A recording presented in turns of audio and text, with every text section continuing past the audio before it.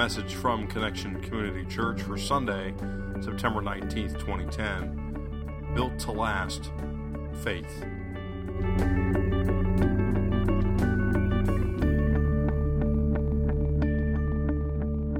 Going to talk about having a faith that's built to last. My name is Carrie Jones. And I'm Alan Jones, and we're two sinners who have been saved by God's grace in Jesus Christ. Amen? Let's pray. Holy God, thank you for this glorious day. Thank you for calling the faithful together in here this morning and allowing us to share in worshiping you and to share in your word. Please open us to your spirit and help us to realize once again, or for the first time, new life in Jesus Christ. It's in his name and in your Holy Spirit we pray, and all God's children said, Amen. Amen. Faith that is built to last. Have you ever known someone who is absolutely faithful? What I mean by that is there's, this happened in their life or that happened, one challenge after another, and they just walk it out with their eyes on Jesus no matter what, and you're saying, wow, that person really has faith. Faith that's built to last, kind of like the faith of some of our friends over in India, like Koshi Baby and M.K. Babu and Scott Zire, who they're talking the gospel day in and day out when their lives are being threatened day in and day out for doing that very thing, and yet they just push on, proclaiming the name of Jesus Christ in the midst of great high risk. Yeah.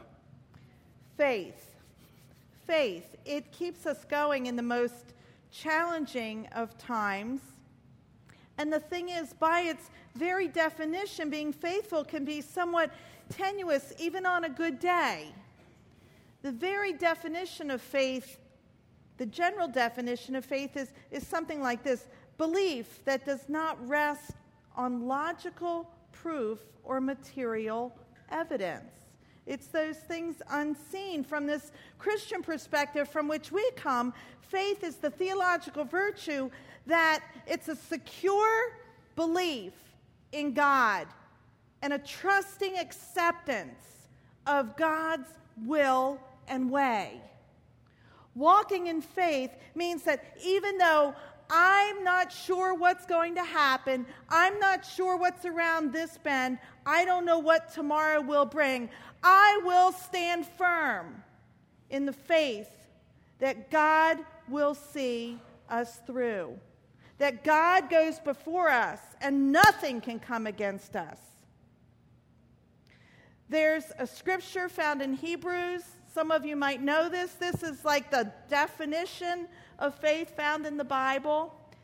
Now, faith is the assurance of things hoped for, the conviction of things not seen. Let's say that together. Now, faith is the assurance of things hoped for, the conviction of things not seen. The Bible, the Holy Bible, is just filled with stories of people of faith. And the kind of faith we're talking about this morning, this kind of faith that's built to last, and you're probably familiar. And we're going to share just briefly some of the stories that many of you already know. Like one of my favorites is Noah. You got to love Noah. He's like one of the early, maybe first example of this built to last faith. Maybe you know the story where God's fed up with how we're acting. Go figure. All right? And he's fed up. He says, I'm going to start clean. But he says, I got this one guy who I find faithful. And so he saves Noah and his family, and he gives Noah the assignment of building the ark.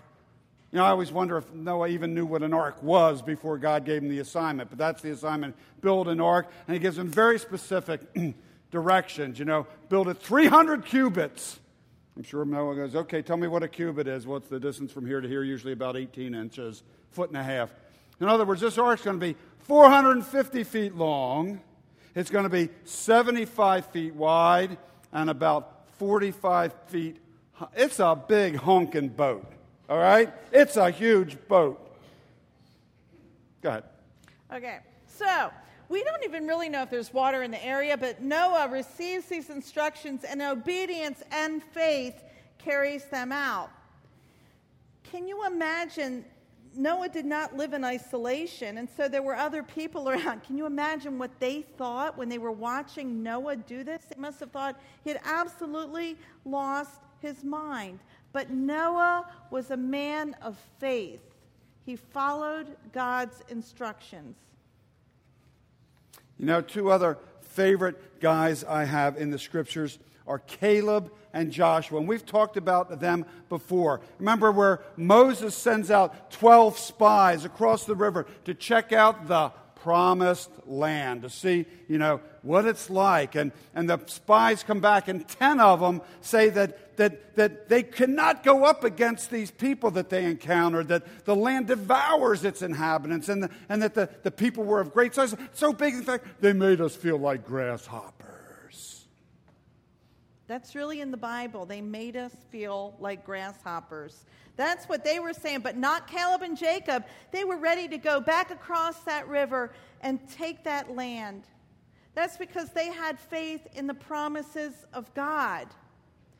And they encouraged the people to not rebel against the Lord, to not be unfaithful. But unfortunately, they weren't listened to. And so the people continued to rebel, and they continued to be unfaithful, and consequently they ended up wandering in the desert for 40 years. Some commentaries say that that's about the time necessary for those who didn't have faith for what God had to go into that promised land, who didn't have faith, to just die off. And then there's David. The great King David. But we're not talking about when he was king. We're talking about when he was a little guy, shepherd boy. The Israeli forces were on one hill, Philistine forces on the other hill. It's kind of a standoff. And out of the Israel camp comes a big guy, and his name is Goliath. You know the story. Goliath, standing nearly 10 feet tall. He's one big honking guy. He's tall, 10 feet. Do you all know how tall 10 feet is? It's huge. It's like half again plus a foot of the average tall guy. 10 feet. He carries 150 pounds of armor. That's like carrying an average person on your back all day. That's crazy. This spear alone, the head of it weighs 19 pounds. And so he's asked, it's like one of these, what's the thing called? Is it UFC? What's that stand for? Yeah, that one of those things. It's like one of those, a smackdown or whatever. He's gone against the Israelite, a death match. It's exactly what it is, a death match, winner take all. Losers are going to be servants to the winners. And he comes out and makes the same offer 40 days running. Now the king of Israel, his name was Saul, and the entire Israel army, they're afraid of this guy. I mean, wouldn't you be? I certainly would be shaking in my boots, but not David. Not David. He's there. He shows up to bring lunch to the warrior brothers that he's got. And remember, he's just a shepherd boy, and yet he hears how Goliath just puts down the God of the universe, his God. He is so upset about that, so that he is willing to enter into battle with this giant. Now, Saul tries to give little David, his armor. That's probably a lot of honking armor, Alan. Because he's a big guy, too. He's a big guy, too. Saul's huge. It doesn't fit him. Funny how we can't put on somebody else's armor when we're going into battle. Anyway, bottom line is that David has faith. He takes what he knows. He takes a slingshot. He takes 5 stones. He takes the knowledge and confidence that he's killed lions and bears, because that's how he defends his sheep. Remember, he's a shepherd. But what he really takes is faith. He takes faith in the God that he knows will surely deliver him from the disparages of this giant who's just messing with his God, saying terrible things about the God of Israel. And so there he is, right ready to enter battle, and wins. And then we have the guy Peter. I love Peter.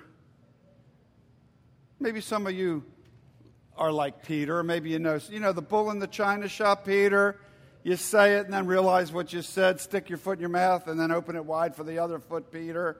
You know, he's one of my favorite guys in Scripture. And in Matthew 14, we read that where Jesus, he sends the guys on ahead. He's got some praying to do alone. So he sends them on ahead across the lake, and it's really late at night. I think they say it's like the watch just before morning. I think it's like 3 a.m., the darkest part of the night. And so they're all like, half asleep. And then they look out, and they see this figure walking across. They think it's a ghost. Well, what would you think? I mean, who would expect anything other than that in the middle of the night? And then as the figure gets closer, they realize it's Jesus. And Peter yells out, "Lord, if it's you, command me to come to you on the water." And Jesus says, "Come." Can you just imagine Peter like, whoa, he said come. Well, Peter does as he's instructed in faith. And Peter finds himself as he steps out of the boat into the water, walking on the water just like Jesus has done. And then he notices a strong wind, and then he gets frightened and he takes his eyes off of Jesus and he begins to sink. And he goes under the water and he cries out, "Lord, save me." And Jesus reaches out his hand. It's all in the Bible. Reaches out his hand and saves Peter. He catches him. When in your life have you said, "Lord, save me," when you feel like you're going under? "Lord, save me when this is confusing." "Lord, save me when you get this phone call that you don't want." "Lord, save me." Well, just like the Lord saved Peter from going under, the Lord wants to save each one of you, wants to save me from going under. And so when we cry out, it's just as if the Lord stretches his hand out and saves us. It might not look like what we think, but the promise is that he will never let us out of his grip, ever. Another incredible part of that walk on water story is it piggybacks. It comes immediately following the feeding of the 5,000. You got the stadium, or this crowd of people, 5,000 men. It's not even tell us how many women and children. And Jesus says, "Okay, here's 5 loaves and 2 fishes, boys. Go feed them." You talk about a faith walk. "Sure, Lord. Here we go." And they fed all of them with 12 baskets left over. Faith walk, piggybacking right on back of each other. All right, so we've given you all these stories, which many of you are already familiar with. Okay, Gary, tell us something we don't know. Well, the reason we gave you those familiar stories is because we want to take those stories and talk about what is the thread that connects all of them. What is it that allows these people to have that kind of faith? What is it that allows them to have this built-to-last faith? And is that something you and I can have as well?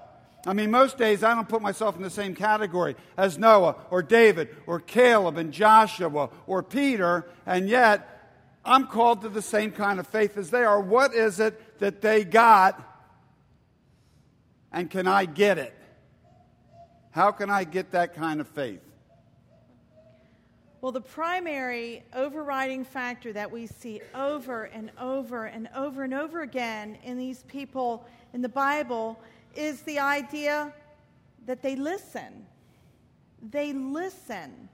They pay attention. They listen to the voice of truth. That's capital T. That's not a little t. Truth, because truth is Jesus himself. They listen to the voice of truth. Day in and day out, we hear an awful lot of voices. We hear voices that are just pounding in our heads. We hear voices from the outside. We hear voices of children and spouses and neighbors and friends and coworkers. And we also hear those other voices, those voices from the past, those old tapes that just beat us up. We hear voices, inner voices. I'm not talking paranoia stuff. I'm just talking we hear stuff. We also hear the voice of God if we're listening. And we also sometimes hear a voice of the evil one who wants to really confuse us.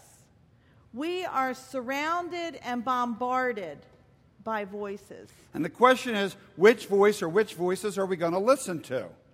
Because we can listen to them all if we choose to, and it's our choice. Are we going to listen to the voices that tell us that we can't, that we shouldn't, or we won't? Are we going to listen to the voices that tell us what we used to do that we shouldn't have done? Or the voices that say, here's what you can do if you'd like to do what you shouldn't do? Or are we going to listen to the voice of the one who loves us beyond measure, the one who wants only what is best for us, the one who wants us to be all that he intended us to be when he first thought of us? Is that the voice we're going to listen to? Because that's the voice of truth. That's the voice of the Holy One. That's the voice of God. The characters that we shared about, Noah and Caleb and Peter, they could have listened to all the voices. David, they could have listened to the voices that told them everything different than what God was telling them to do. But they focused and they listened to the voice of truth. And so if we're going to have a faith that is built to last, we've got to learn to listen to this voice of truth, this voice that builds that faith, the voice of God. In order to recognize that voice, we have to be willing to risk a little bit. In other words, there aren't any guarantees when we're being faithful. The blessing comes after we step out in faith. You know, we felt God calling us, and we thought it was His voice calling us to seminary, though it was a little bit crazy, we thought, but we stepped out and the blessing followed. It didn't come before. It never will. Otherwise, that's not faith, to get the blessing and then take the step. That's the opposite of faith. When we started tithing, we thought, well, we feel God's calling us this, and this makes sense because this is what God calls us to. I don't know if it makes sense at this point in time, but that's where. So we step out in faith, and sure enough, the blessing followed. So you risk a little bit, and then you realize the blessing with the faith step. When we step out, though, when we hear the voice of God, we've got to measure it against Scripture. You see, the Bible has truth. The Bible is full of truth. This is a love story that God has written for you and for me. So when we hear these voices, we've got to measure them against what's in here, but we've got to know what's in here. So that's why we encourage you to take Alpha to learn about the Bible. Get in a small group to study the Bible. Take Disciple Bible Study to study the Bible. We need to know what's in here because it can get really, really confusing if we don't. Yeah. It's important to know these things because God is going to call you to something, and then or another voice might call you something. You got to know whether it goes along with what God would call you to, if it's contrary to God's nature. If you hear a voice saying, "Oh, take something that's not yours. Cheat a little bit on your taxes. Nobody will know. The government, they're not doing a good thing with your money anyway, so you should try to keep as much," anything like that. If something's calling you, you go, does that sound like what God would tell me to do? Chances are pretty good your answer's going to be what? No. And so in that case, you say, that's probably not the voice of God, and so I shouldn't be following it. Another example, you're married, and you've gotten a little bored. Your marriage has become lifeless. You're in the office. Somebody else kind of pays attention to you. And you're thinking, And then the next thing you know, there's this fantasy that God is calling you into that and out of the covenant that you pledged to. It's not the voice of God that would call you to something that's contrary to His will and His way. So it's the voice of truth we're talking about here. The voice of truth, God's voice, the voice that we have to listen carefully to and measure against what we know from experience and from Scripture. We're going to take a couple minutes here and listen to this song. There's a song with that same name. Many of you are familiar with it, Voice of Truth. I want you to carefully listen to these words. And as you do, give some thought to what it is. Maybe there's something God's calling you to be more faithful in. Maybe God's calling you to trust Him in a way that you haven't been willing to trust Him, to follow Him, to have faith in Him. Give some thought also to how different your life will be if you're able to listen and follow that voice of truth. Oh, what I would do to have the kind of strength it takes to stand before a giant with just a sling and a stone, surrounded by the sound of 1,000 warriors shaking in their armor, wishing they'd have had the strength to stand. But the giant's calling out my name and he laughs at me, reminding me of all the times I've tried before and failed. The giant keeps on telling me time and time again, boy, you'll never win. You'll never win. But the voice of truth tells me a different story. The voice of truth says do not be afraid. And the voice of truth says this is for my glory. Out of all the voices calling out to me, I will choose to listen and believe. The voice of truth tells me a different story. The voice of truth says, do not be afraid. That's the risk part. Risk to believe. Remember the definition that we shared in the beginning? Now, faith is the assurance of things hoped for. The conviction. We know that we know that we know. The conviction of things not seen. We don't have to see it, because we know that the Lord is on our side. Who can be against us? We know. Out of all the voices calling out to you and calling out to me, we will listen and believe the voice of truth. And that's the voice of Jesus the Christ, who went the distance for you and for me, who climbed up on that cross willingly and shed his blood so that you might know real love. A love that carries us through the ups and downs, the challenges. It's the love that's the voice of truth. We can have a faith that's built to last when we listen to the voice of truth. Let's pray.